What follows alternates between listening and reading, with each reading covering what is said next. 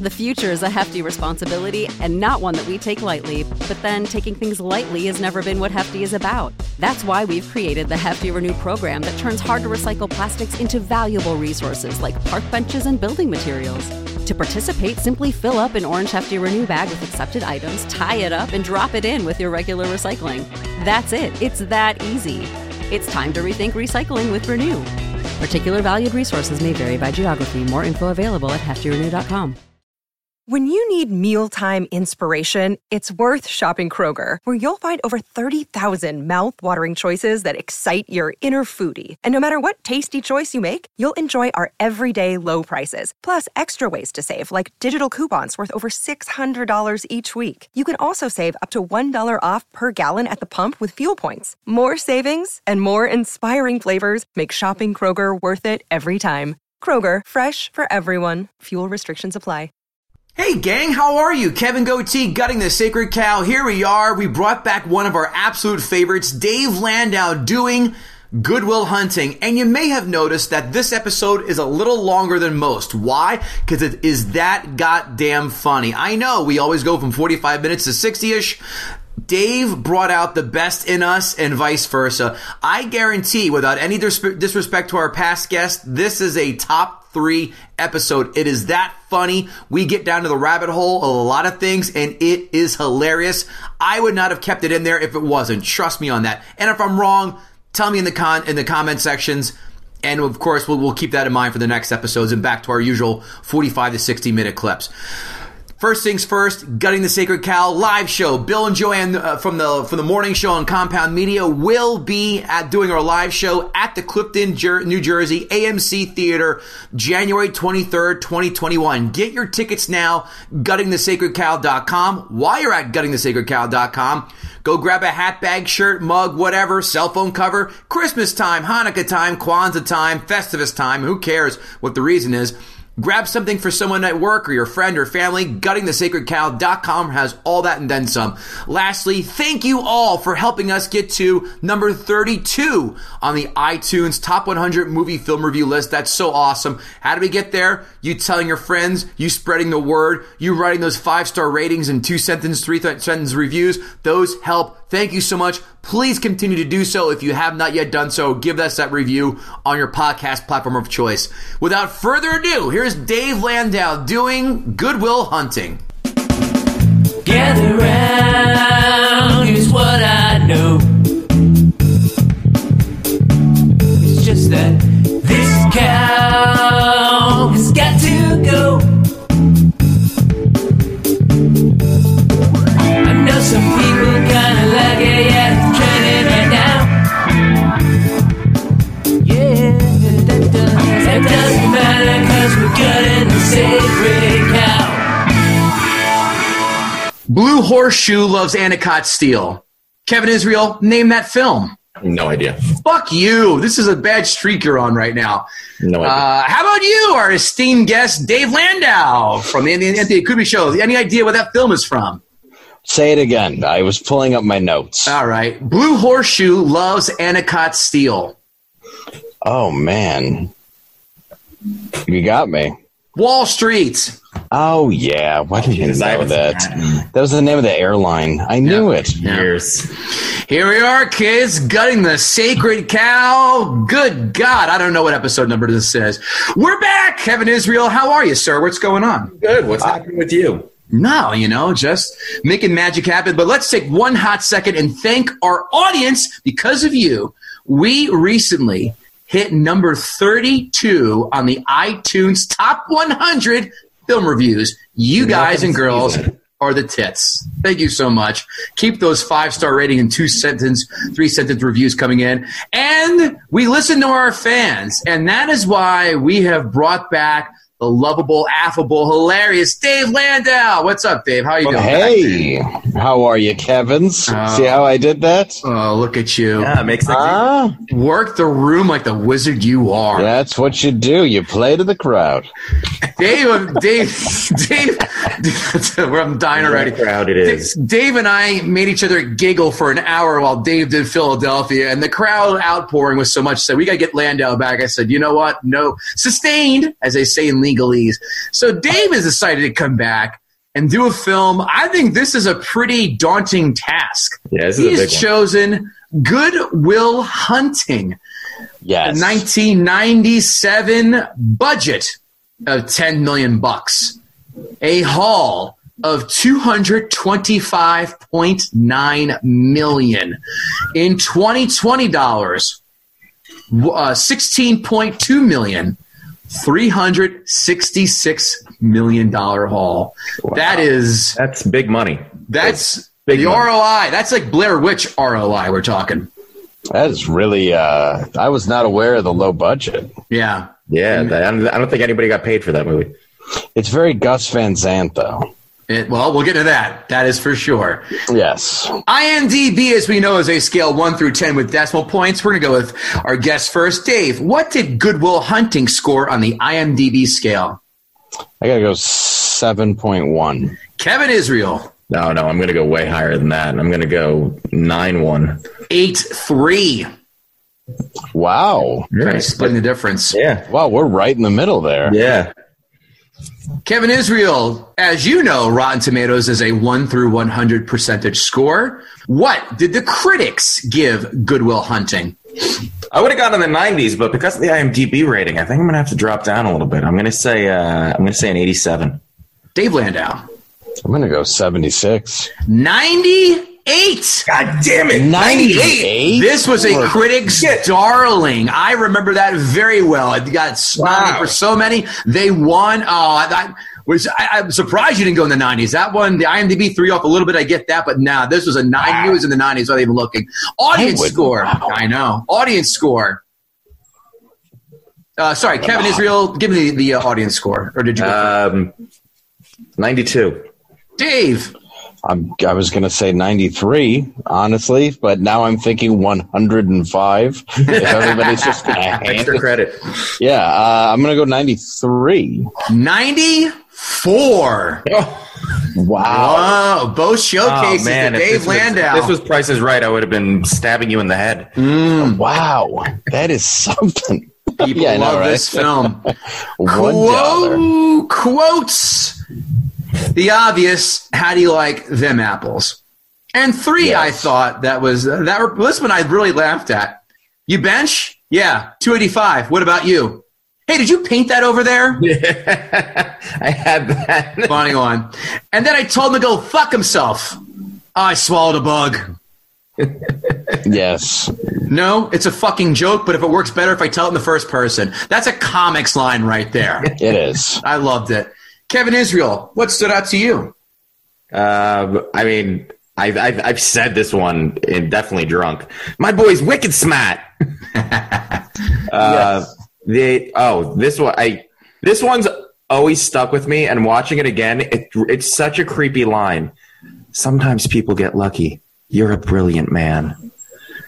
That scene where the TA is like comforting the other. Oh, that creepy fucking TA. He comes up to him and he like puts his hand. He's like, "You're a brilliant man." That always creeped me out so much. When I saw this in the theater, I thought that he was going to kill Matt Damon because he was jealous that he was what's his tits? Oh God, the Swedish guy was giving him all the attention. The Professor Lambo was giving him all the attention instead of the creepy TA. How many TAs in films have been creepy? That's one. Let's go with the creepy guy from Road Trip. The guy that was my next one. Yep. And was there one in Old School? I haven't seen Old School in so long. There wasn't. That was Animal House? Sorry, I mean to cut you off. Was there one in Animal House? No, it was just the professor was creepy in Animal House. Yeah, Donald Sutherland was creepy. Yeah. Where he's banging, what was her face? Karen Allen? Yeah, and he's just walking around without any pants on. Old School did have the principal, or not the principal, the whatever. Jeremy Piven. Yeah. But he had an assistant who was, he was the one that gives the line that's like, actually, it's kind of funny. They're very good at paperwork. And he's like, oh, are they funny? Are you a comedian now? Are you a stand-up comedian? Oh, yeah, that's right. Neither is Jeremy Piven. Hey-o! Yeah, he had to tone down his douchiness for that role. No, he had to find something because he got Me Too the fuck out of, and he goes, what else can I do? I was a wise ass in Entourage. Maybe I can pay someone to have an act for me for 45 minutes and go play Levity Live. Yeah, I met him. It was a real pleasure. Just a pleasure of a human being. Were his hair plugs sweating as he shook your hand? He was wearing a hat when I met him. But I took a picture and I said I met the great Ari Gold tonight, and it was very insincere. He lives up to his reputation. Do you know, fun fact, but not about this, he actually had, I believe, mercury poisoning because all he did was eat sushi all the time. Oh, I heard about that. Didn't he, like, collapse on set or something like that? I believe Let's hope so. Maybe it was hepatitis B. Yeah. Well, I know he walks around in, like, a big sun hat. Like, have you ever just Googled how he dresses? No, I haven't, but now I have to. I guess Steven Dorff is really nice, too, and he, like, picked a fight with him in the middle of a restaurant. Really? Yeah, for no reason. He was in this movies in the early 90s. It must have been like his first movie where he was an aspiring screenwriter and he gave tours of Hollywood on a bus during the day. And it was like such a, like, it feels like I remember thinking it's like a Lifetime movie. Yeah. It's just it was such a bad movie, but I think that's what kickstarted his career. He was in One Crazy Summer. I remember that. He was also in Lucas. I didn't see that until recently. He was, I think, I think the defensive lineman or a quarterback. And even back in 1985, motherfucker was losing his hair. That sucks. They say Corey Haim got banged next to a trailer by Charlie Sheen using Crisco as lube. Fun fact. That is some highfalutin shit right there. Sorry to your audience, but that's I don't know if you want to Google it. But fun fact. It's why Charlie Sheen is alive with AIDS and Corey Haim is dead. Fun fact. Yeah, he's the one who fucked the hot out of Denise Richards, and here we are. Corey Haim is dead. Yes. One more fun fact. So apparently, my wife told me this. Again, I haven't Googled. This is all just off the cuff. That him, Piven, and John Cusack were best friends in Chicago, if I recall correctly.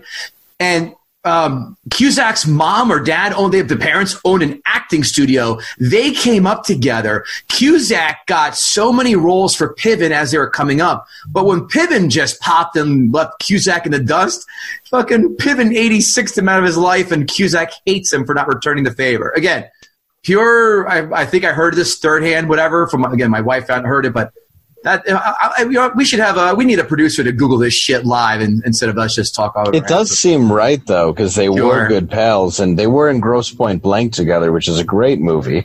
And that's great. Yeah, Grosse Pointe Blank is a great movie. Yeah. Now it's time for the real 5 fun facts. 5 fun facts. Whoa, 5 fun facts. 5 fun facts, 5 fun facts, 5 fun facts.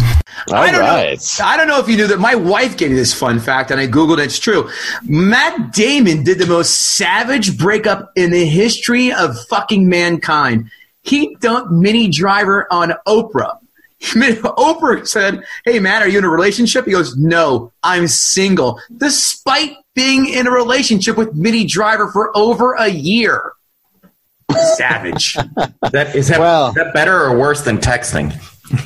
Oh, that's way worse. You get embarrassed in front of 65 million housewives in flower moo dresses. You know? Yeah, he was really putting himself out there to a sea of disgusting women. I want to find myself a 4 out of this mess. Yeah, I'm going to get that daytime Oprah audience all sopping wet. I can't wait to go to their house and thumb through their Time Life series while taking a dump, post-coital. That's going to be great.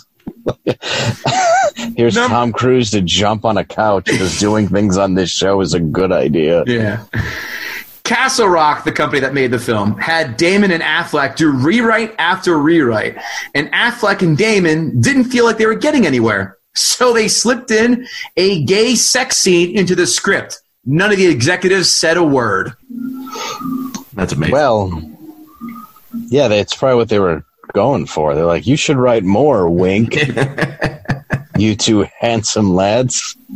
The opening night, they were like, I thought you were fucking Ben Affleck in this. What happened to that scene? Right. pulling him by the lapels of his Boston Red Sox jacket while viciously butt-fucking him going, it's not your fault. Yes. It's not your fault. Could you change the name to Bad Anal Tearing? Or the history of a Red Sox fan until 2004. Fuck those people. That's very true. Kevin Smith helped get the movie made. Did you know that? For fun fact number 3, Matt Damon and Affleck asked him to direct, but Kevin Smith said, quote, he wasn't good enough. Who stepped in and was directing it for a minute? But Matt Damon asked him to politely step aside because this director wasn't moving fast enough. A-lister, I'll give you a hint. A-lister, Okay. Huge name in the 90s. Huge. A-list director or actor? Tarantino? Tarantino's a no. Kevin? I don't know. Rodriguez. No. You're going with all these dark actors. He's doing all the Miramax people. That's what he's doing. Well, that's what I'm thinking. Oh, you think Castle Rock? Oh boy. Well, then Don't let that trip you up. Don't let you get Stephen King. Yeah, can we get the guy who did Sleepwalkers and Dolores Claiborne? And the terrible TV version of The Shining, is he available? Kevin, a guess or no? No idea. Mel Gibson. Oh, that would have been good. Probably would have had a different message. That was. Listen, you say fuck a lot. Can we substitute the word fuck with the word Jews in there after the word fuck? Yeah. Don't people in Boston really hate the Jews? Let's work that angle. Yeah. I All the oxen so. free. I see we have Cole Hauser here. He played a Nazi in Higher Learning. You mind just coming in that garb? Boy, you get Michael Rappaport in a newsboy hat, and we're ready to fucking roll. That's good Lord. Robin Williams chose one of the bars as one of the locations after Matt Damon and Affleck took him around a tour around South Boston. In fact, some of the drunk locals even tried to fight Affleck. How more Boston can you get than that? That is pretty awesome. Yeah, it's as Boston a story as you can tell. Number 5, director Gus Van Sant wanted to kill Affleck's character by, quote, having him getting flattened like a bug on a construction site. He also wanted Damon's character to get killed by Carmine, the guy they got into a fight with on the playground, which eventually got Matt Damon sent to jail. And then he goes, that's a bad idea, and changed it. I'm not going to lie. The getting killed by Carmine might have been a better ending. Like, it would have been irony a little bit. But then, how can they work in I have to see about a girl catchphrase, you silly dolt? Yeah, I know. Yeah, I don't. No. All right. Well, this is good. I'm dying to hear these fucking I'm arguments. sorry. I'm just listening to the facts and This is thinking good. of how many things I don't enjoy about this movie. Kevin, I don't want to keep this animal caged any longer than he has to. So now let's let Dave Landau start to gut the sacred cow.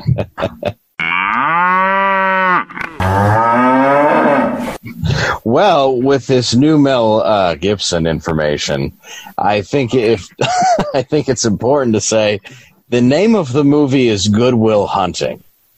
The lead character's name is Will Hunting. Do I win now? I think so. I think Mel Gibson would have named a Jewish kid named Max Smarts. It's the worst character name. It makes Jack Reacher seem Shakespearean. It is the worst title ever. Good Will Hunting, about a guy named Will Hunting who becomes good. It's the worst. Just saying it out loud makes me upset. When I saw the movie in the theater, right when I saw it, I was like, wait, his name is Will Hunting? So they had a bunch of notes for him, and not one producer was like, hey, maybe we don't name him Will Hunting. That's where I'm starting. The shittiest character name ever. Will Hunting. That's fair. That's not a criticism I never really thought of, but fair. This is one they had the title before the movie, kind of like Reindeer Games. Well, yeah, that another Ben Affleck classic. Or Geely. Or Jersey Girl. Yeah, anything with him in a name just really isn't going to work out. Yeah, so I got to go. That's my first point. Let's start with the opening credits. Or do you guys want to go more on that? I don't want you do it. This is your canvas, Van Gogh. Do what you want. I'm going to say the opening credits, first of all. You're a fly on a wall in Matt Damon's apartment. You're like, wow, this is just going to be 2 hours of this. let's not pad it. It's just 2 hour, just this long credit stream of his apartment. He's also, okay, so when you get into this first credit, let's talk about the fact that he's a bad kid from the wrong side of the tracks. He's also 20 years old, has his own apartment, and all the Abercrombie and Fitch money can buy. He's the same broke kid the way that Jennifer Aniston is a broke waitress on Friends, living in a Manhattan high-rise. Immediately, you're like, well, he's doing phenomenal for somebody who's 20 years old and works at MIT. Maybe as a custodian, but it's still a job where he's probably pulling in $35, $40 a year even then. Yeah. It looks like a mansion that was bombed in Sarajevo, that apartment. Yeah, but it's like nothing. It's a little messy, and we're supposed to go, well, this guy clearly has been abused his whole life. So the second one is Stellan Skarsgård's I'm an Intellectual scarves and stripy shirts. Thank you. Yeah, he might as well have a beret and a cigarette in every scene and just talking down to people over and over again. There's nothing. He's the most stereotypical cliche version of a character. Whoever did wardrobe was like, look, I put zero thought into this. This is a smart guy. The only thing missing were elbow patches and a pipe. Oh, and an eyebrow arch. It should have just been pantless Donald Sutherland going, this is my job.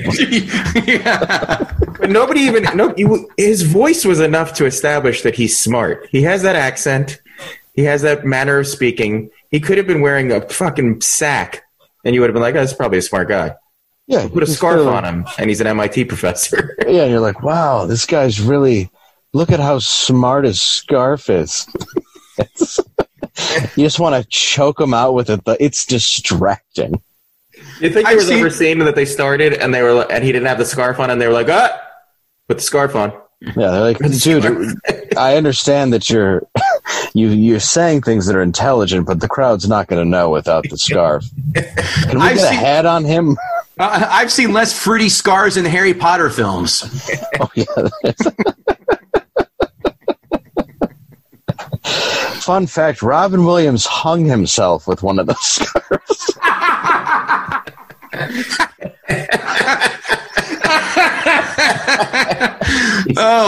Videogram number 1 right here, Kevin.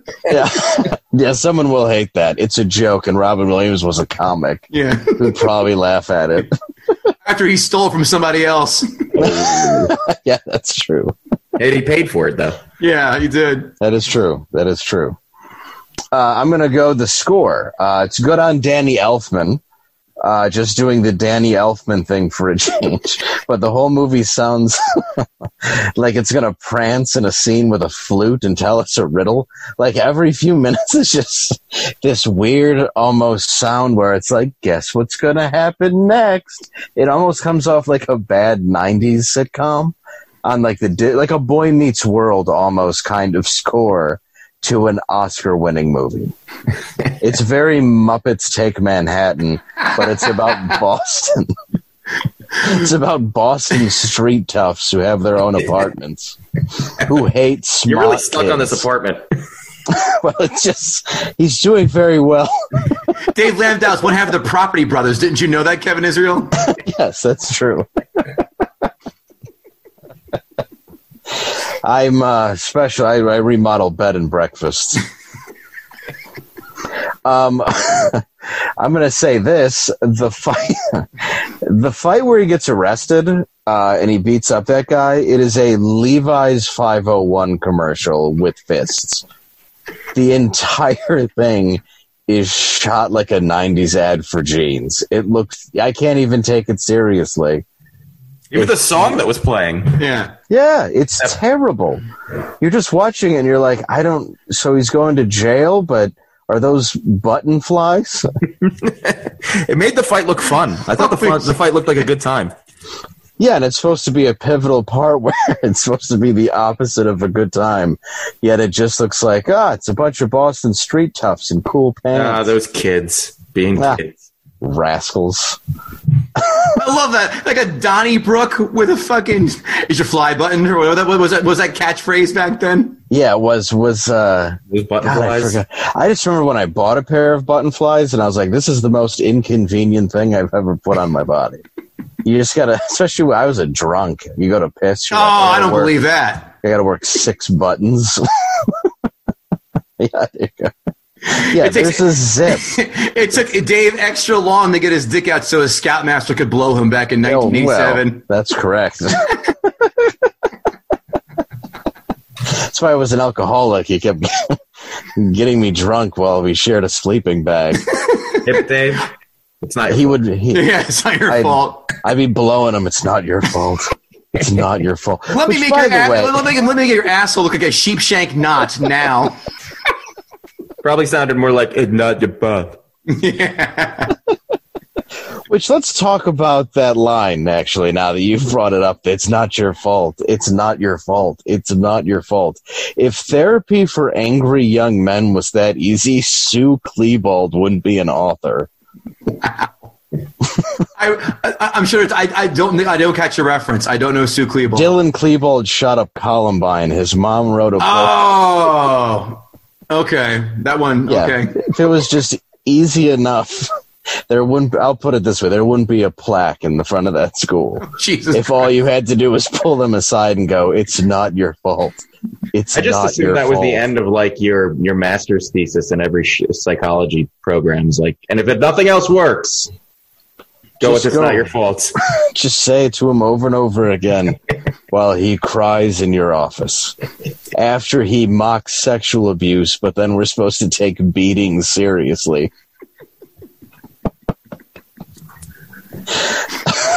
Which does happen in the movie. It's like, molestation. Yeah, whatever. Tough it up, pussy. Yeah. But my dad was mean. Yeah, well, you got your own apartment. Doing pretty well. And a nice wardrobe. Yeah, you're doing fine, Abercrombie, in your jeans. Oh, yeah, no one would show up as a spectator to Lambau's class because they give a shit about the identity of the math bandit. That sounds like the worst Hardy Boys book ever. What's the worst pointless scene? I have to admit, and I have to completely disagree with you. I have one of my best friends in high school. His brother went to MIT, and he once came back with all of his like a bunch of college buddies back, and they were all exactly like that. Like they loved autistic. No. What's that? Autistic. Yes. No. Yeah. No. You know what? Not even because they were aware. Like they knew they were super dorks, and they loved it. Like they loved whatever it was they were talking about and they were into. And like we were there as like our stupid little high school kids, and they were like making fun of us in their MIT way. And, scarves. Yeah, there were a lot of scarves, ponytails. Yeah, and I just remember thinking like, I'm so glad I'm not that smart. Like I feel like they have a disease and it's intelligence. It's autism. They're like, look at that guy. He's gonna only max out at $175,000 a year. Ha ha ha. Yeah, like I don't know. I my buddy Jesse went to MIT. I guess he could have been that kind of kid. But what we used to do is we used to dress in Adidas tracksuits and call them queer and beat them up. Because that's the two kind of people at MIT. Yeah. There's smart kids and the people who beat up smart kids, even though they hang out with a closeted smart kid, but everybody knows he's a smart kid. And gets lectured for being a smart kid and not taking advantage of being a smart kid. Exactly. It's who sits around and says, let's go beat up some smart kids? It's never happened. Maybe that day you said that to your friends, Kevin. But other than that, I don't think anybody's ever said that to anyone. It's just unrealistic dialogue. I believe Cole Hauser more as Remy.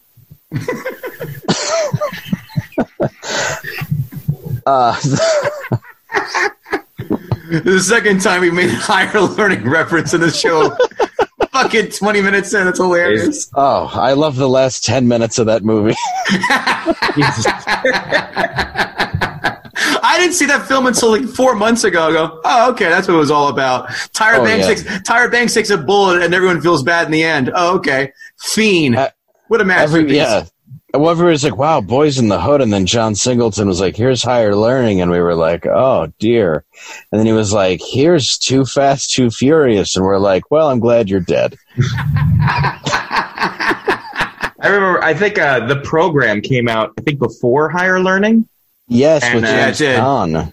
And I loved The Program. So did I. And then we went and saw Higher Learning, and I was like, oh, this is going to be kind of the same movie. And it was not kind of the same movie.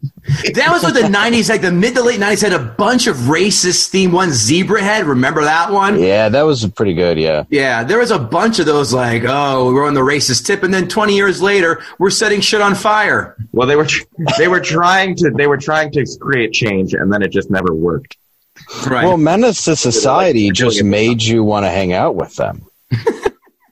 I bought a Mustang 5.0 Fox body because of that dude. That's a great car. Yeah, I'm like, I want to be like Kane. I didn't jack anybody for rims. I said moved out with here. Cheese.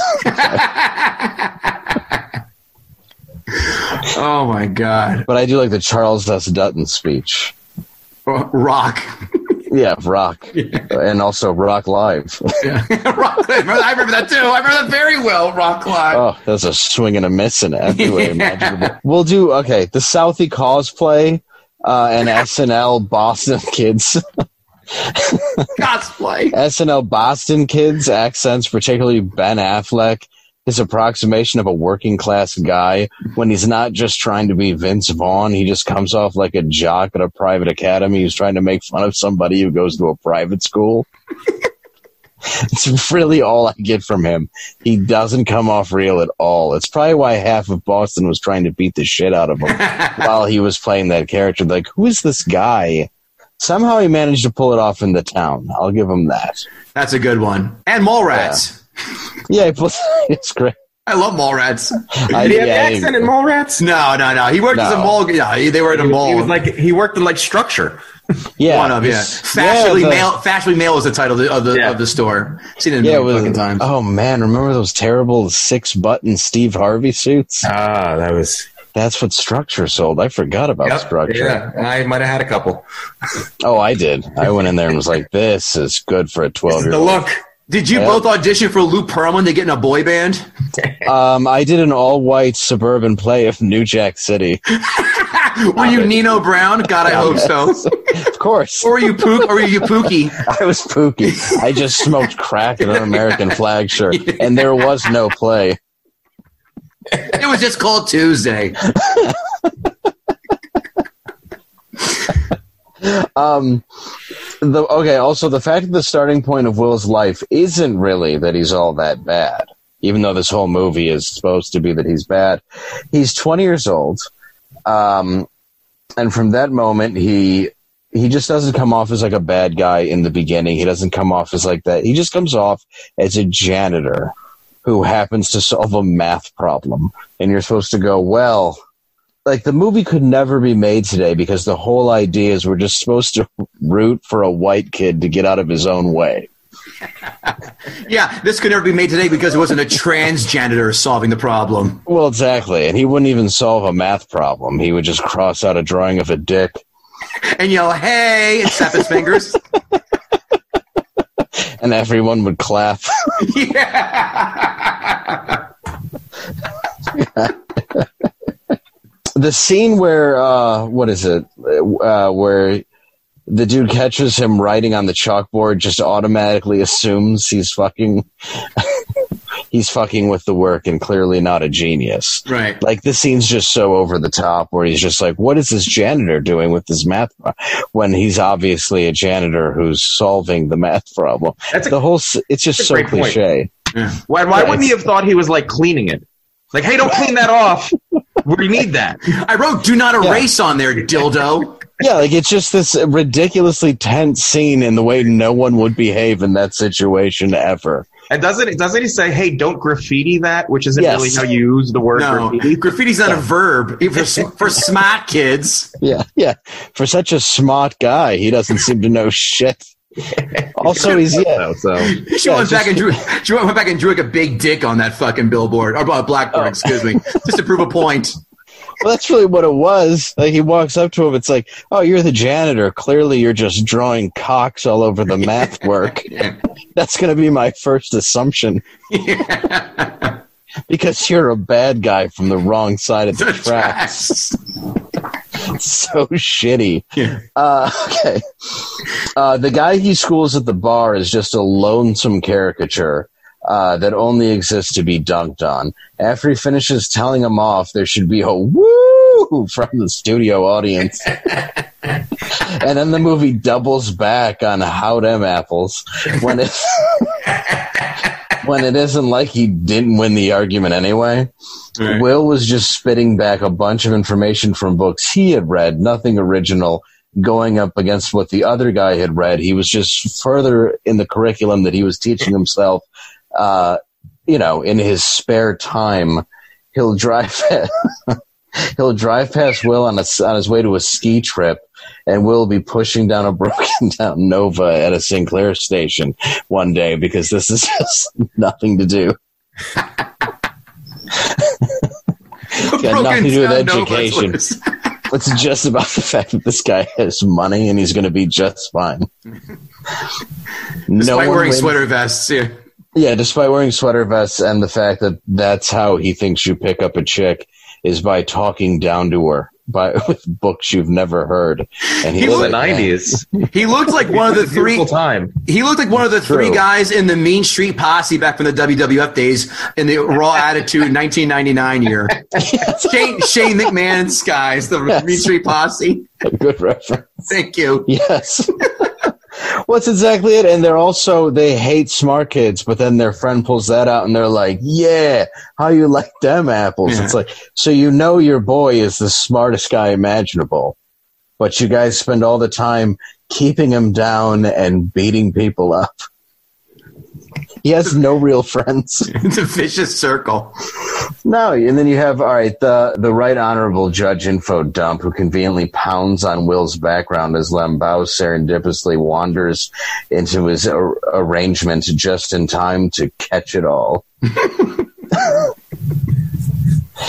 He's handsome, ridiculously intelligent, young, white guy who wants to punch a cop and not get shot, get parole, very legitimate reasons, then fart on everyone who parts the sea for him in order just to have an amazing life. Movies like this are why SJWs think being a white guy is what they think it is.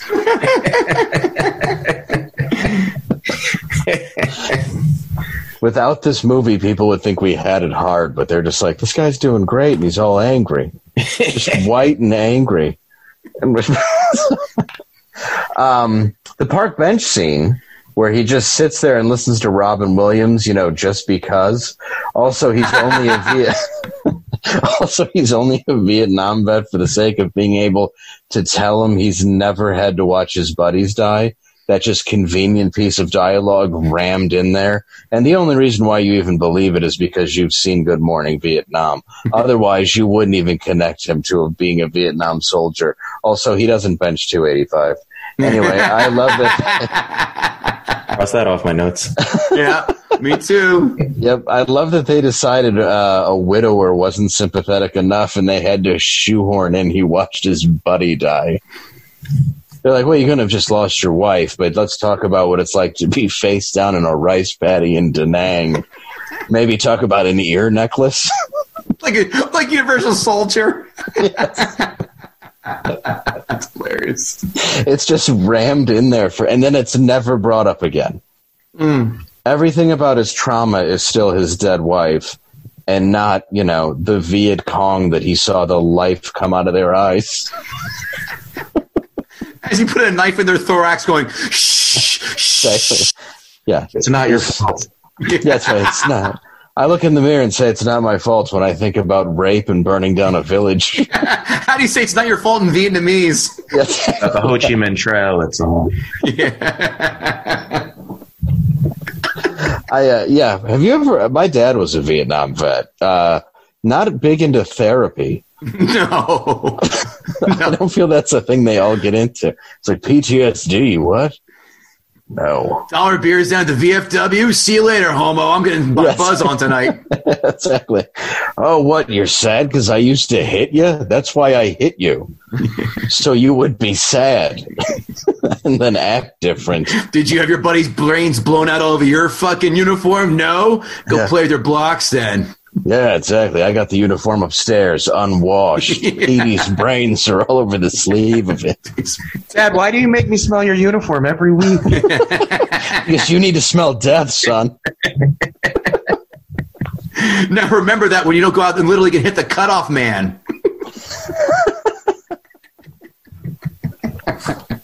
I should have brought this up earlier. The Ben Affleck in the suit scene. Much of this movie is just scenes from a goddamn TGIF sitcom with window dressing. That's all that was. Tell me that wasn't just Boy Meets World or Full I was going to House. say, he's Cody from Step by Step. It's 100 Sasha Mitchell living in the backyard in a van, putting a fist to his wife's face. Yeah. Also played the role in Kickboxer 2, and I think 3. What was his name in the show? Cody. It was Cody. Cody, that's right. Yeah, it was the cousin that lived in the van out back, and Patrick Duffy. No, not at all. It was he lost. You know he was fucking Suzanne Summers and the dopey brunette chick easily. Oh yeah, and probably the kid with the mullet and the nerd with the glasses too. He was railing Duffy. You guys have a bunch of extra rooms. I could probably just stay in there if you let me. And they're like, nah, it's all right. You're kind of Keanu Reeves, and we need you to live in the fucking mystery machine out in the yard for some reason. Why is this a show? Let's open on a roller coaster. God, I feel, my friend and I were talking about this. I feel that anybody from like the generation before us who wanted to be famous just were allowed to be famous. Because people didn't really, they just didn't step outside of, like, they didn't really go against the grain. So it was like, I want to be on SNL. They were like, sure. And that's why when you look at the first cast, it's not that they're bad. They're great in their own right. But, I mean, do you really see that cast making it today? No. Well, Pete Davidson's on it right now, so that kind of equalizes that argument out. I eat my words. All right. Point shit me. Yes, that's on you. I stand corrected. The scene where he burns the paper is from a Lifetime movie with Damon playing the abusive husband and Skarsgård as the battered wife, complete with him walking out on Lambo before he can finish what he's saying. It's so hacky. Yeah. It's such a hacky scene. You could almost see exactly how I feel like Matt Damon just was watching a movie and was like, all right, I'm just going to take these words and switch the characters around. Instead of Meredith Baxter Birney holding a steak on her eye, we're going to have... Oh, what a good fucking esoteric reference, Meredith Baxter Birney. Yeah, I love that. It's great. Yes. Sitcom mom and woman getting beat by Lorenzo Lamas for 20 years. Lorenzo Lamas. That's great. Wait for 5 more minutes. Then Dave's going to bring up the guy with the name who played Skippy on Family Ties as well. By the way, I was thinking of Lorenzo Lamas last week because do you guys remember in the shower naked? Oh. Yeah, well, obviously. Sure. He's in my shower. Meow. Do you remember there was a show called I Am Hot? And it was a reality show where Lorenzo Lamas was one of the judges, and it was just hot people coming out and them judging why or why not they were hot. Oh, this was because, remember the website? And that's what it was based on. Hot or Not? Oh my God. Hot or Not. Maybe that's what the show was called. It was called Hot or Not. Loved Hot or Not. Loved Hot or Not. And Rate My Poo, another one of my favorites. Rate My Poo? Rate My Poo. People took pictures of their shits, and you grade them from 1 to 10. But that never got a show. Well, yeah. It did. It was Lorenzo Lamas as well. It was just him, though. It was called The Renegade. Oh, my God. What's next? Man. Who's going to shoehorn a Thunder Bay reference in next? I don't know. I love that a good show. one. Yeah. Wow, those are two shows that just make Walker, Texas Ranger look like an Emmy-winning series. Wow, Thunder Bay. Yes, many a Saturday afternoon on Channel 11. They wouldn't put him in Baywatch, so he was like, I'm making my own. Yep, I'm doing it myself. On a hydrofoil war machine boat in Canada. Yep. You know, where a lot of international crime takes place. Well, sure. Yeah, they had to go to the most random place on Earth to commit the crime. So why are you even here? You're funneling money into Miami. You know what it was? It was probably the fucking showrunner's hometown. Like, you know how I'm going to get the show sold? I'm going to make it the town that he grew up in, and he's going to have no choice but to say yes. 5 minutes later, green light. This is perfect. We have a tax break as well, but it was really just the Canadian dollar difference. Saving a bunch of toonies and loonies everywhere you look. You ever throw change at a stripper? I have. I grew up in Detroit. Yes, I have too. I have. My buddy Bill Thomas said he got me doing that. That was hilarious. That's so funny. He used to take the oil guns and squirt the pole so they'd slide off and shit and fall. Yeah, it's always amazing that because you go over there at 19, and I grew up in Detroit, so you go over there and you just slap that loony onto the stage, and you just watch this poor drug addict woman pick them all up, just a handful of gold coins. And she says, "What the hell is this on the boot?" Yeah, what's all this? Can I get a toonie? You just give her 5 toonies for a lap dance. And then she has to go out and feed her kid with Tim Hortons donuts. Well, that's all there is. I know. There's literally no other food. Everybody listening to this is furiously Googling toonies and loonies. Yes. This film is chock full of Googleable, I just made that word up, Googleable moments. I promise you. Like, our listeners have Thunder 19 Bay? Google windows open right now. Thunder Bay? Yeah, Hulk what? Hogan, what? Google's like, what is a Lorenzo Llama? Lorenzo Llama. Listen, this episode's going to be a panty dropper for all you people who are into esoteric references, like 80s and 90s pop culture. The fucking 3 of us got that shit covered in spades. Yes. He picked the wrench because fuck him. Right. You don't become a math whiz if you've been getting beaten by a wrench every day since you were a child. You hang yourself after getting cut by the Ravens. Jesus Christ. That's excellent. That's fucking excellent. Yeah, it's just not realistic. Yeah, best case scenario, you kill yourself with your own weight bench along with your family. Yeah. Benoit reference. Oh, we're getting the wrestling crowd back into it after a Hulk Hogan reference. Wow. Let's see. The shot of him staring up at the ceiling, which gave me hope that he would hang himself. But then it cuts to him walking into an office and getting an amazing job, which he blows off for an oh-so-reliable, not at all shaky prospect of a quirky woman in her 20s. Trust me, if he shows up in a Stanford, if he shows up at Stanford revealing to Skylar, the name that drove across the country for her, she's gonna look at him like he texted her because of his flaccid penis. It doesn't matter though, because his car isn't going to make it past Hartford. I was gonna fucking say that. You took it. God damn it, son of a bitch. Things like 3,100 miles away. It's just gonna break down, and he'll be out of another job. Yeah, I was gonna say that thing is gonna die out by fucking Walpole on the Mass Turnpike. Sorry, I write this shit while I'm watching it, so I got to remember every word I put down. It's sort of rage writing. And people who think William Goldman actually wrote the script because it was too good to have been written by Ben Affleck and Matt Damon, to which I say hardly. They clearly wrote it and had, they wrote it. It's a shitty movie. It is done by first-time writers. It's obviously very hacky. It has all the parts to make it a bad movie. They perpetuate the movie. They myth that it was good, and it was just, written on the back of a golden ticket. Give me a number 1 to 10 for the movie. No, for my hair look today. How was my hair look? Yes, the movie. God, 10.5. I have one or two more. Oh, go ahead. Sorry. Yeah.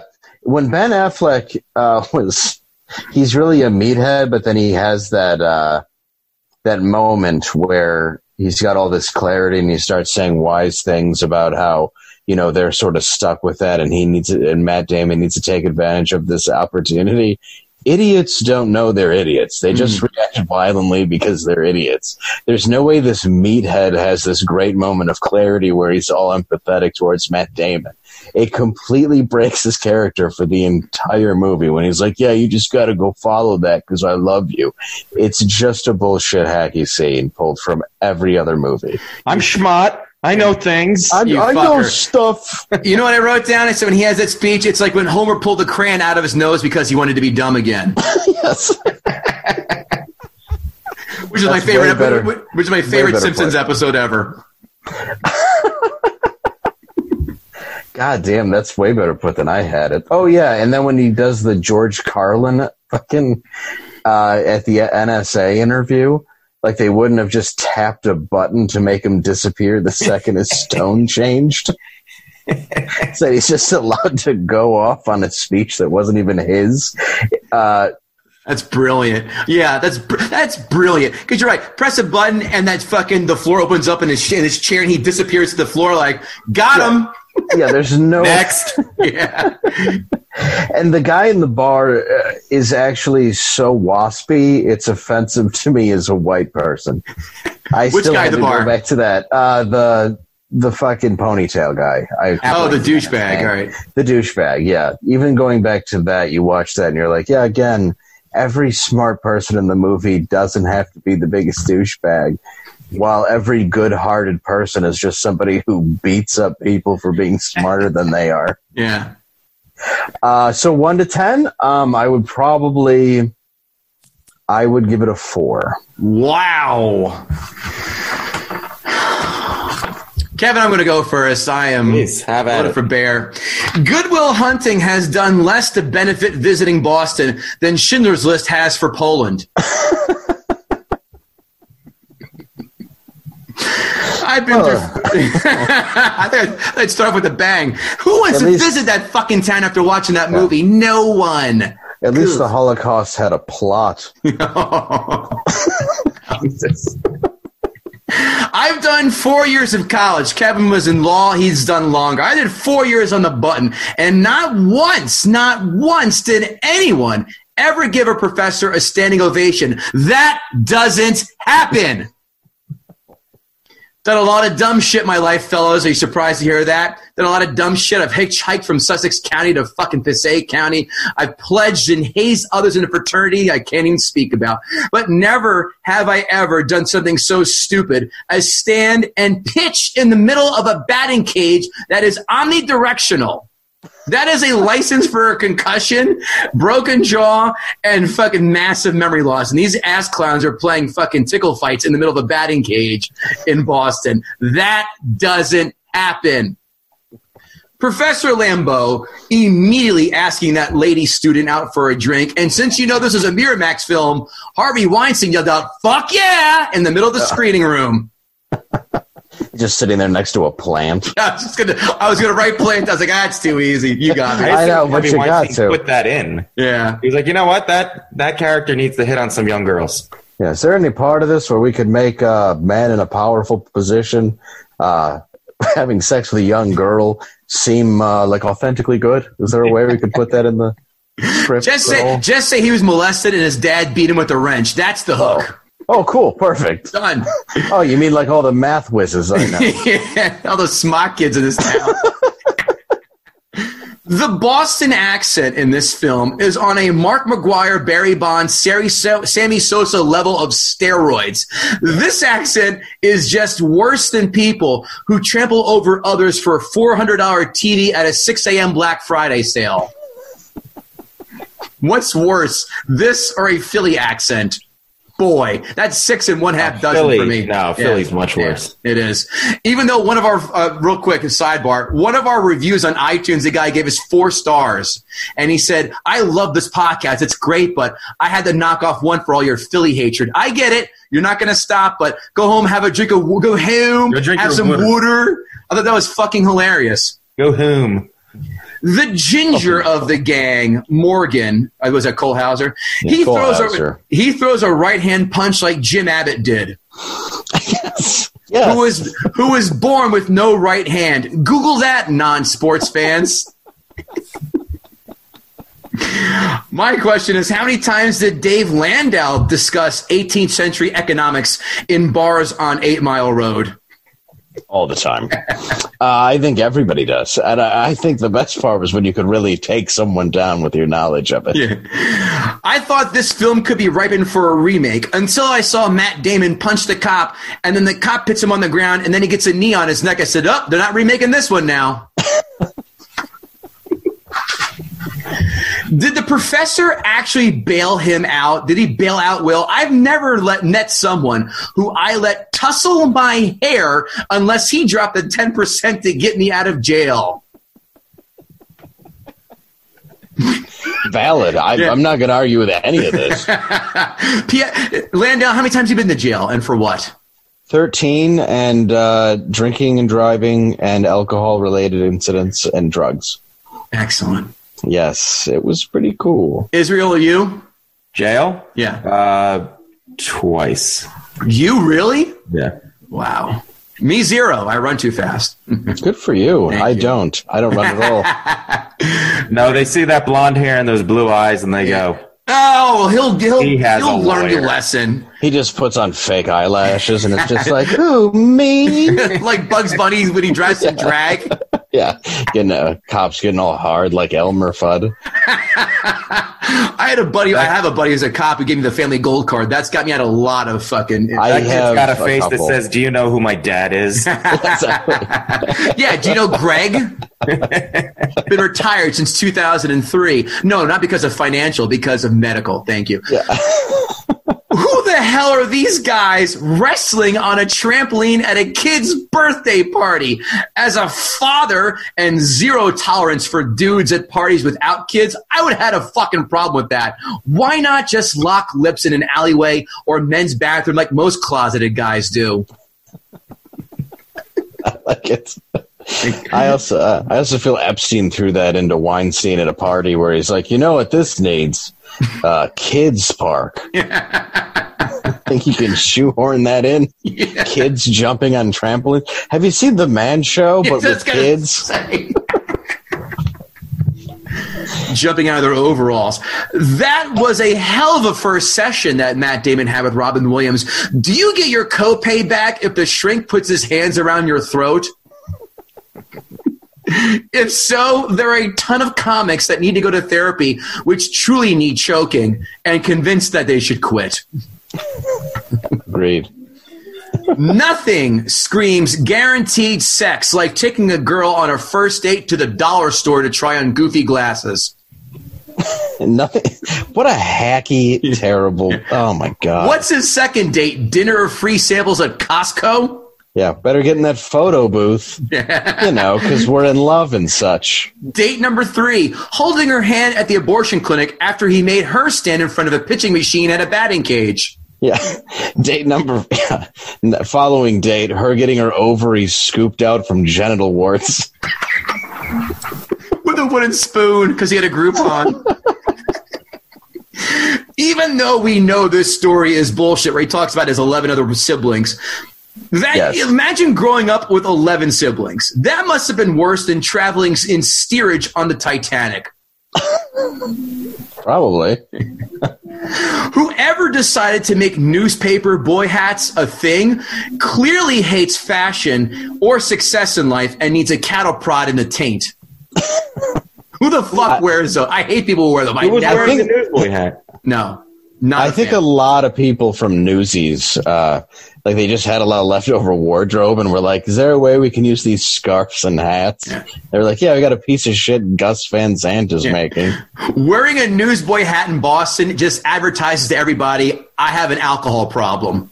Who was wearing the newsboy hat? Look at everyone in the bar scene in Boston. All the extras, people had those hats on. What's his face put a hat on? Robin Williams wore the hat too. Yeah. He had it. Watching unless this, it's Whitey Bulger, you're not going to care. Sorry, go. Yeah, no, that's a good one. Watching this in HD, I've noticed Matt Damon has an inordinate amount of freckles. Oh, I didn't really look. Yeah, it's probably true. Yeah. It's like a Wendy's bag. That's fucking brilliant. When after 4 hours, and it becomes one Pangea of grease. Would you believe Matt Damon stole my haircut from 1996 to 1999? Yes. Me too. 100%. I think everybody had that split down the middle. Part of the, yep. Wouldn't most people in Will's income bracket be the first to grab that lottery ticket and not dump her? I dated a girl longer than I should have because I got $1,000 worth of shit in Christmas in 1999 and 2000, as well as got 4 to 6 trips free to the Caribbean. Daddy's like, get out of here, you fucking whore. The best part of my day speech by Affleck got me thinking. The best part of Ben Affleck's day should be going through his spank bank and remember what it was like fucking an early 2000s J-Lo while beating off in the shower. Or chopping his kids off at Jennifer Garner's for the week. Because, divorce. Oh my God, he's got to love that. Where he's like, go into the woman's house who does fucking mascara commercials. Yeah. And Capital One, what's in your wallet? My fucking hands. Oh, yeah. There's a picture of Ben Affleck on a boat with Jennifer Lopez, and he's got his hand on her ass. And I would have that blown up in every room of my house. Oh, so that'd be my cell phone wallpaper, even though I would be married to Jennifer Garner. Yeah, I would just have an oil painting on top of all the other actual photos, just right above my. In case you forgot from the kitchen, this is J-Lo's ass. He had someone asked him about what was it like dating J-Lo? Like, how was her ass? He's like, yeah, it was great. Yeah. You think? Gee, the Mona Lisa. Ask that question. Yeah. How was her ass? It was amazing. Imagine if any of us got in a press junket. Ben, tell me about your latest film. Ben, tell me about J-Lo's ass and how you wore it as a hat every single night for 6 months. Yes. Did it smell like cinnamon? It looks like it smells like cinnamon. Did you wear like a newsboy hat like everybody else did in Good Will Hunting? Was all food a disappointment after that? Yeah. Was it so good that you had to tolerate J-Lo? Yeah. Listen, if she can get guys to drop murder charges, that ass must sing to the. There's like a song from the Sirens, like fucking. Did she get tired of you demanding to eat dinner out of it every night? Exactly. Yeah, your spork from Taco Bell keeps poking me in my taint. Stop it. Yes. Be more careful. Just putting In-N-Out fries in it. You're not getting pizza like again, are you, honey? We don't want sushi. The chopsticks fucking hurt. Just burning her ass with pizza grease. Putting wasabi peas in her asshole and shooting it into his mouth. We can do this for another 25 minutes, right, guys? We're fucking. Yeah, we really can. Yeah. He only plays ping pong with a paddle for him. Did he pour a gallon of bleach on that after she dated Puff Daddy? I got to get all that off. The stench of murder raps. And the song from Godzilla, "Go away, go away." Exactly. By the way, you ruined Led Zeppelin for me. No, he ruined Zeppelin for you. That's what I meant. Oh, sorry. Oh. By the way, we are not editing 1 second out of this podcast so far, guys. This has been nothing but platinum. It wasn't Matt Damon's film in this fault, but it's sure as hell your fault for We Bought a Zoo. Yes, it was. I love this film when I saw it. Does it pass the remote tests? A few scenes. Do I enjoy it? I do. But Dave Landau has done something that very few people are able to do, and that is get me to drop my score. I'll now drop it to a 7. I had it at 7.5. Too many good points, too many plots, too many issues. Ooh. You got more granular than I did, which is, well, again, why you're fucking great at this. Well, thank you. I enjoy this film a lot. I still do. I get it. I see all your points. I acquiesce them all, sustained. I still like it. It still resonates. It was funny. My wife walked in the very end. She goes, God, the score is so annoying. So I started laughing when you said the Danny Elfman score. I'm like, what's next? Is Pee Wee Herman going to come out on his fucking bike? Which, It's again, so great bad. film. Yeah. Oh, yeah, that's a great film. Love it. Yeah, that's one of the first. I showed my son that, and he's into Pee-wee's Playhouse and stuff, which is like, it's just cool to have a kid who likes that stuff that I'll watch too.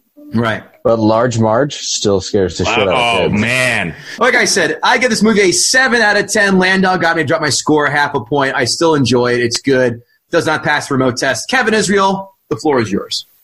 You guys did not leave much, if any, meat on this bone, which is actually all right for me, because I am, as I told Kevin about a different movie, kind of ambivalent about this movie. Okay. Going through the movie, first of all, there definitely is an Irish curse. Absolutely. Just like there's a Jewish curse. The Irish curse is just a little bit smaller.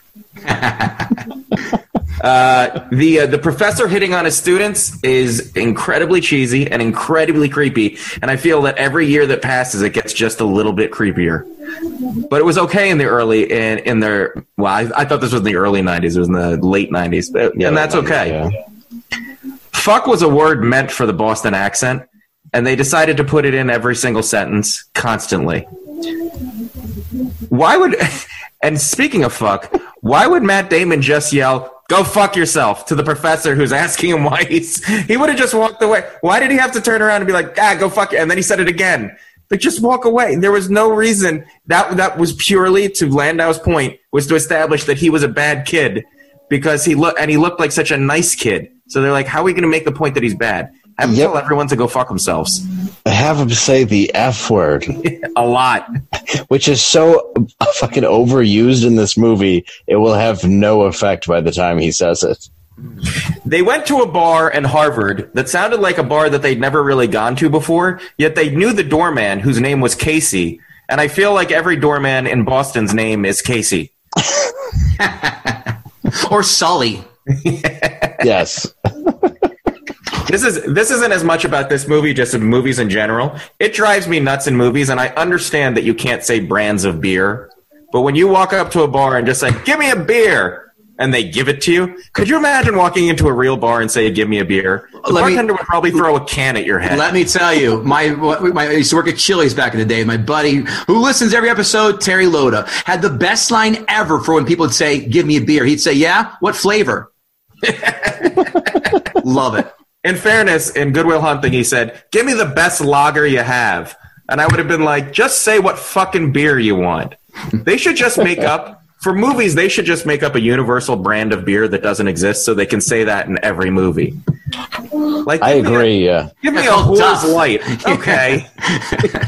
The Simpsons did it. It's called Duff. Right. Yeah. Exactly. They just, and it could be Duff. Make Duff the international beer of movies. It's Boston. He should have been like, "Give me a Patch Adams." And then give me 2 shots. What I want? Give me 2 nooses around the neck. Jesus Christ. Nanus.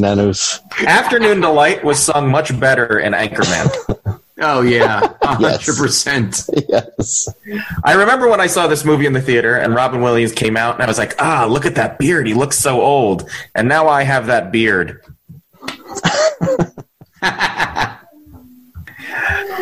The professor walks around the campus with his TA like that TA is Bib Fortuna. You fool, he's using a Jedi mind trick on you. Well played. When Matt Damon is trying to out the one psychologist, and he goes, "No, it's okay. You putt from the rough." I was like, was that a term for being gay? Yeah. Putting from the rough? Ever? Wow, I guess I didn't even connect that's what he meant. I just sort of ignored it. He's like, he said you were trying to give me the jump. I mean, I don't care if you putt from the rough. And I haven't had a chance to Google it to see if anybody else other than in this movie ever said putting from the rough. And it actually made me think of Caddyshack, where he goes, you know what he got thrown out for? Night putting. Putting at night with the dean's daughter. Yes. You know, I get hard when you quote Caddyshack. It also makes me think of Good Morning Vietnam again with men in comfortable shoes. Where it's like, how many? I think Robin Williams has used more terms to describe a homosexual in a weird way than anyone in the history of film and television. Speaking of Williams, at one point he said something about his hair, and he goes, I haven't got much hair left. Yeah, you do, Robin. You had a full head of hair. I don't know what the fuck you were talking about. Was that line written by somebody else and they just didn't take it out? And not only did he have a full head of hair, he had a head of hair, a beard, and a full body coat that he wears all the time. And you could comb your wrists. It looks like he had Willis from fucking Different Strokes under his fucking shirt trying to pop out.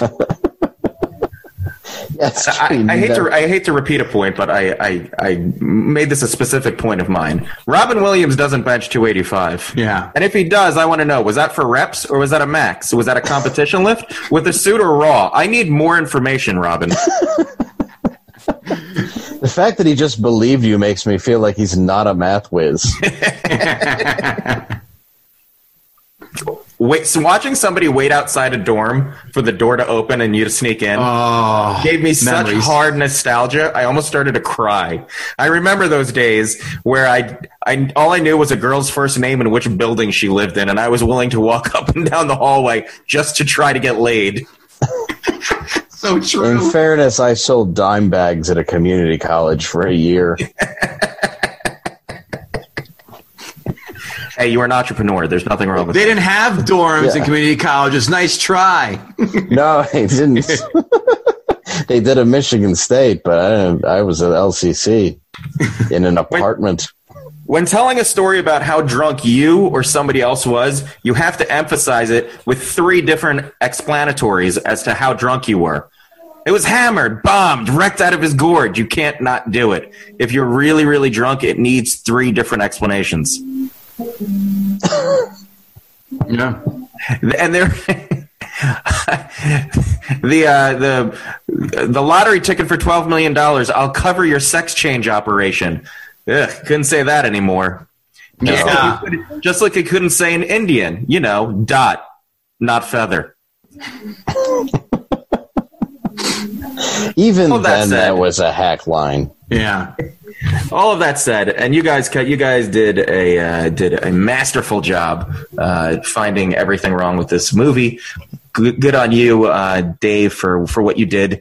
This movie, like actually Kevin said, has a couple of really, really good scenes, and that's what it is. It's a couple of good scenes strung together with a strangely loose plot that never really makes a lot of sense to me. Oh, here's one more point this is an overarching point.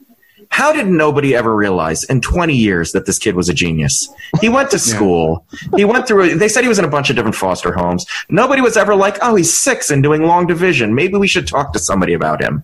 The kid was, and he wasn't just kind of smart. The guy, Skarsgård, which, by the way, how many Skarsgårds are there? And why do they just keep showing, and I never know which one's which, and they all kind of look the same, and they're all different ages.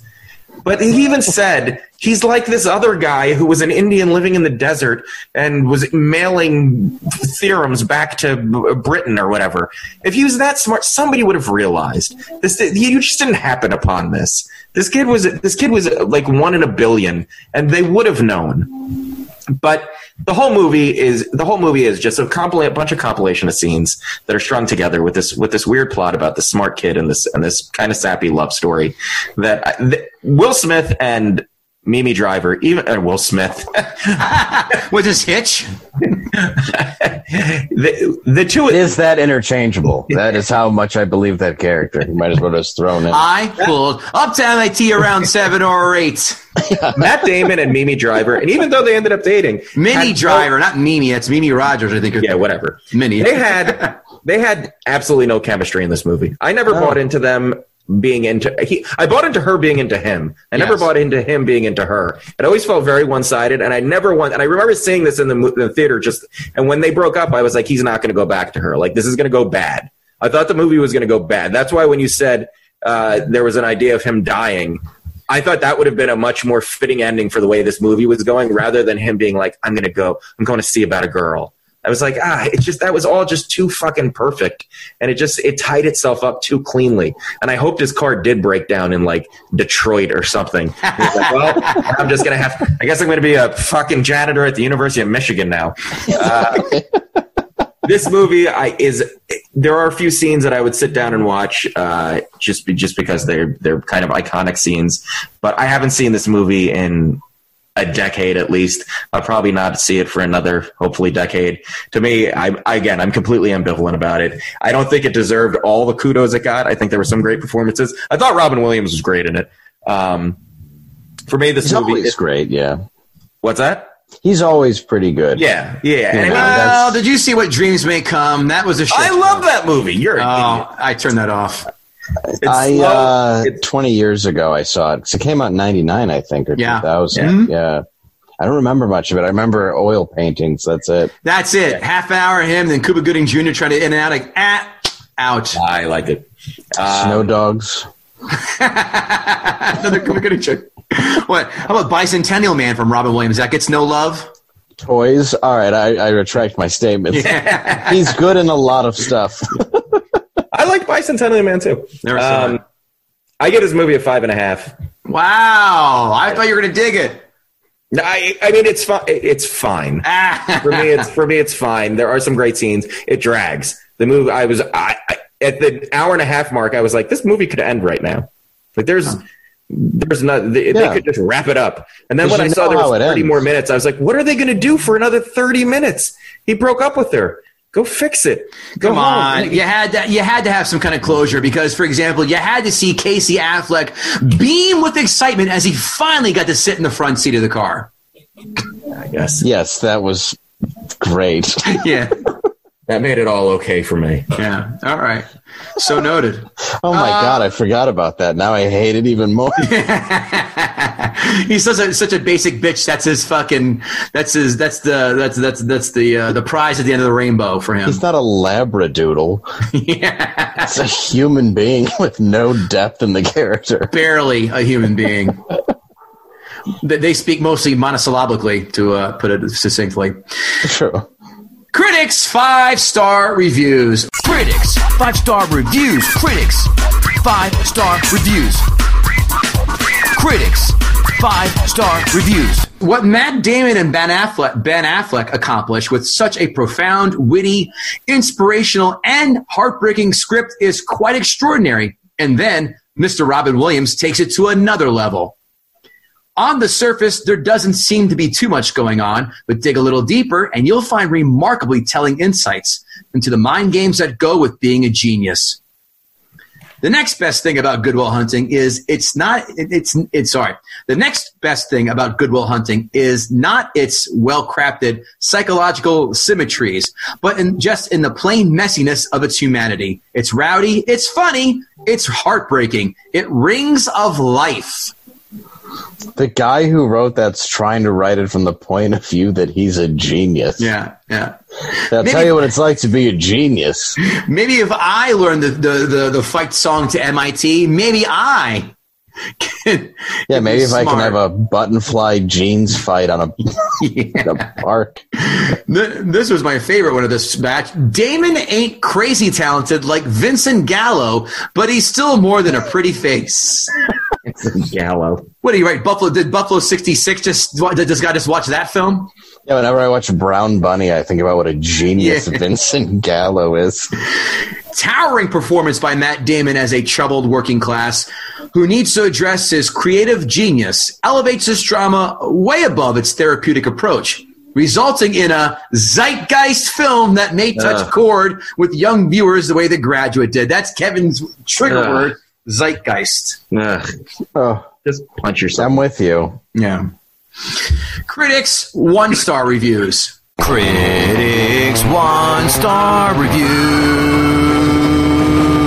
Critics 1-star reviews. Not a work of art or great power, but it has some moving moments. All told, This film has plenty of enjoyable moments, but it's just not the deep experience the filmmakers want you to believe it is.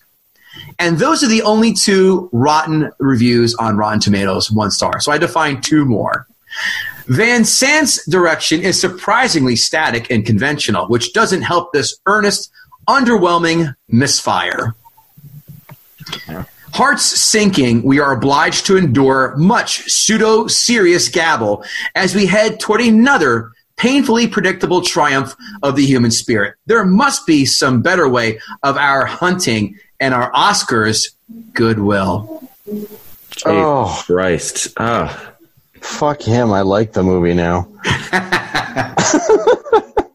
That'd be like if Bruce Willis looked at the camera and go, you know what time it is to do? It's time to die hard. Oh, God. Have you seen him in the recent battery commercials? Yeah. Oh, God. Yeah. They must have thrown him $25 million to get the fuck out of his house with Demi Moore in Montana to come do that commercial. Oh, yeah. Amazon 5-star reviews. 5-star reviews. Amazon 5-star reviews. If you've got a potential genius in your midst that you may care about, they may enjoy this. A couple of caveats. There are a ton of F-bombs. I remember an interview with Matt Damon once where he talked about the studio asking if they could make it PG-13 instead. He then asked, how many fucks can we have, and how many does the movie have? They said over 200. Ha! He shrugged and was like, we didn't even realize it. That's just the way we talked in Boston. So if you care about this sort of thing, maybe we should try something like VidAngel. I don't know what that is. What? Yeah, I don't know. Sounds like a porn site. Yeah, that's what I thought it was too. I really did. Number 10, second part. No genius in history has ever been this talented. Let's not kid ourselves. But there are aspects of Will that resonate with many geniuses. Signed, someone who thinks Reader Digest is highfalutin. Oh. Next one. I saw this movie during its original release in theaters, back when you had to, quote, seek out, in parentheses, and maybe drive an hour, to see it at a small independent movie theater with minimal frills. Gosh, I miss those days. I loved it back then and still do. I actually saw it twice in the theater. The second time counting how many times they said an F word. I counted 144, but I'm curious of the actual number. Oh, and Robin Williams was awesome. You know he's going to be serious and kick butt if he's got a beard. What autistic open mic comic wrote this? And this was And this was wide release. He didn't have to go to a gay porn theater like Hanks did in Philadelphia. No, it's fucking good callback. Thank you. But yeah, it's you went back and counted the fucks. Like, how OCD are you? Yeah, it's like I checked the stove 14 times, and there's 322 fingers in the whole movie. This is a dopier Rain Man where he tries to count the toothpicks on the floor, but instead let's count the number of fucks. Oh. This holds up really well, except for the smoking. I mean, it was funny. It was funny to see Brad looking so young, but he pulls it off clearly as a brilliant and mentally stunted kid. I wonder at the end if he'd make it to Stanford and that old beat-up banger because it's a long drive. Next movie review from this guy, Fight Club starring Matt Damon. Oh, wow. Because he said it's funny to see Brad looking so young. All right. Zip! Can't get them all. FYI, since we don't have a producer looking up stuff, 154 fucks in Good Will Hunting.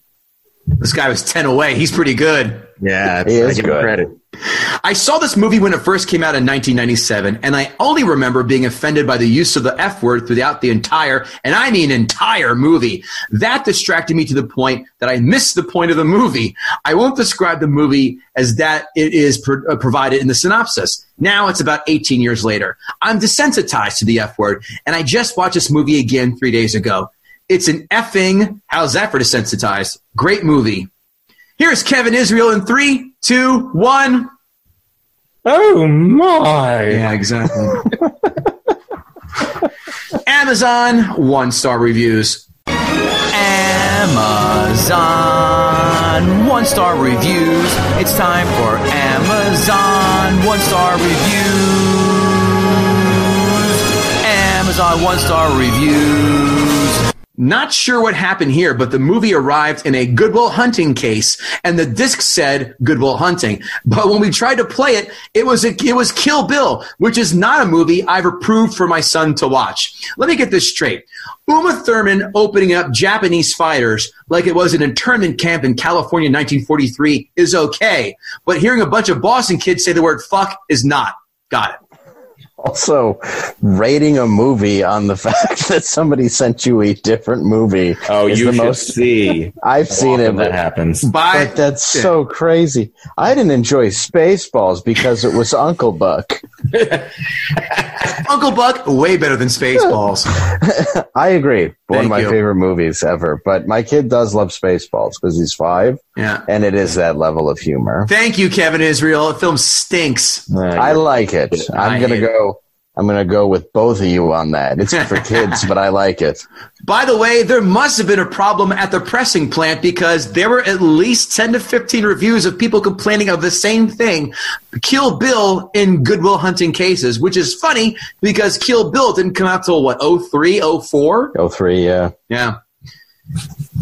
Such a shame. Movies used to be good until Hollywood became evil.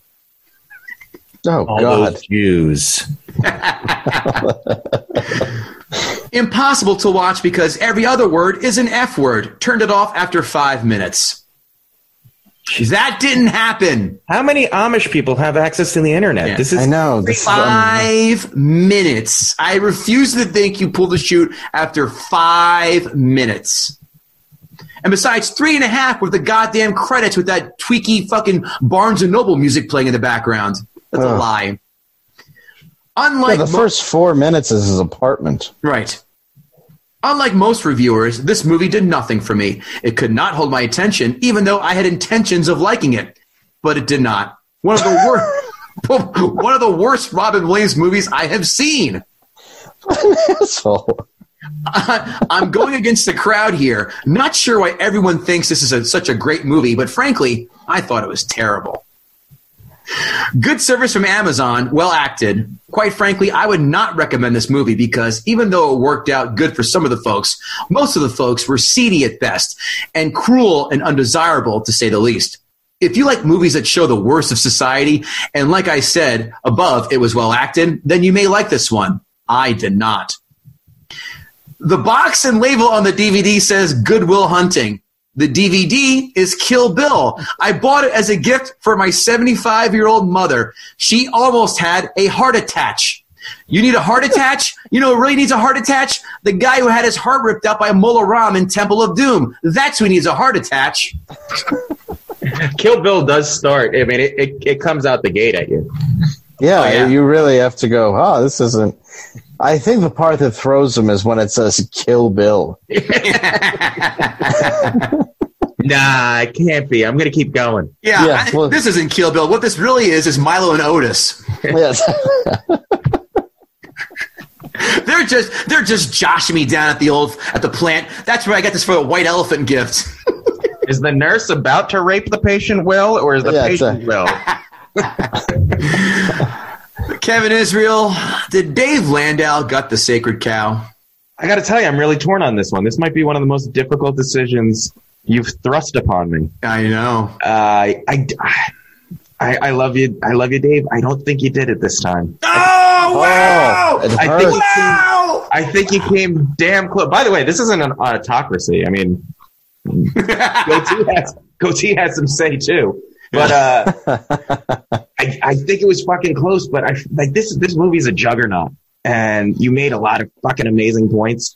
But I feel like this one, I feel like the cow is still standing. It's wobbly. You fucked it up good, but I feel like that cow is going to live to give milk. It's got one leg. I gotcha. I feel that you're the Selena Kyle in this, where Christopher Walken shoots her 3, 4, 6 times. 1, 2, plenty to go. 3, 4, only a few more. And you're just staggering toward it, but you can't kill it. You can't kill it. Dave, you did a hell of a job, but you know what? It's not your fault. It's not my Boom! fault. You should honestly, I know we have to do plugs and stuff, but you should really just cut off the podcast right there. You really should.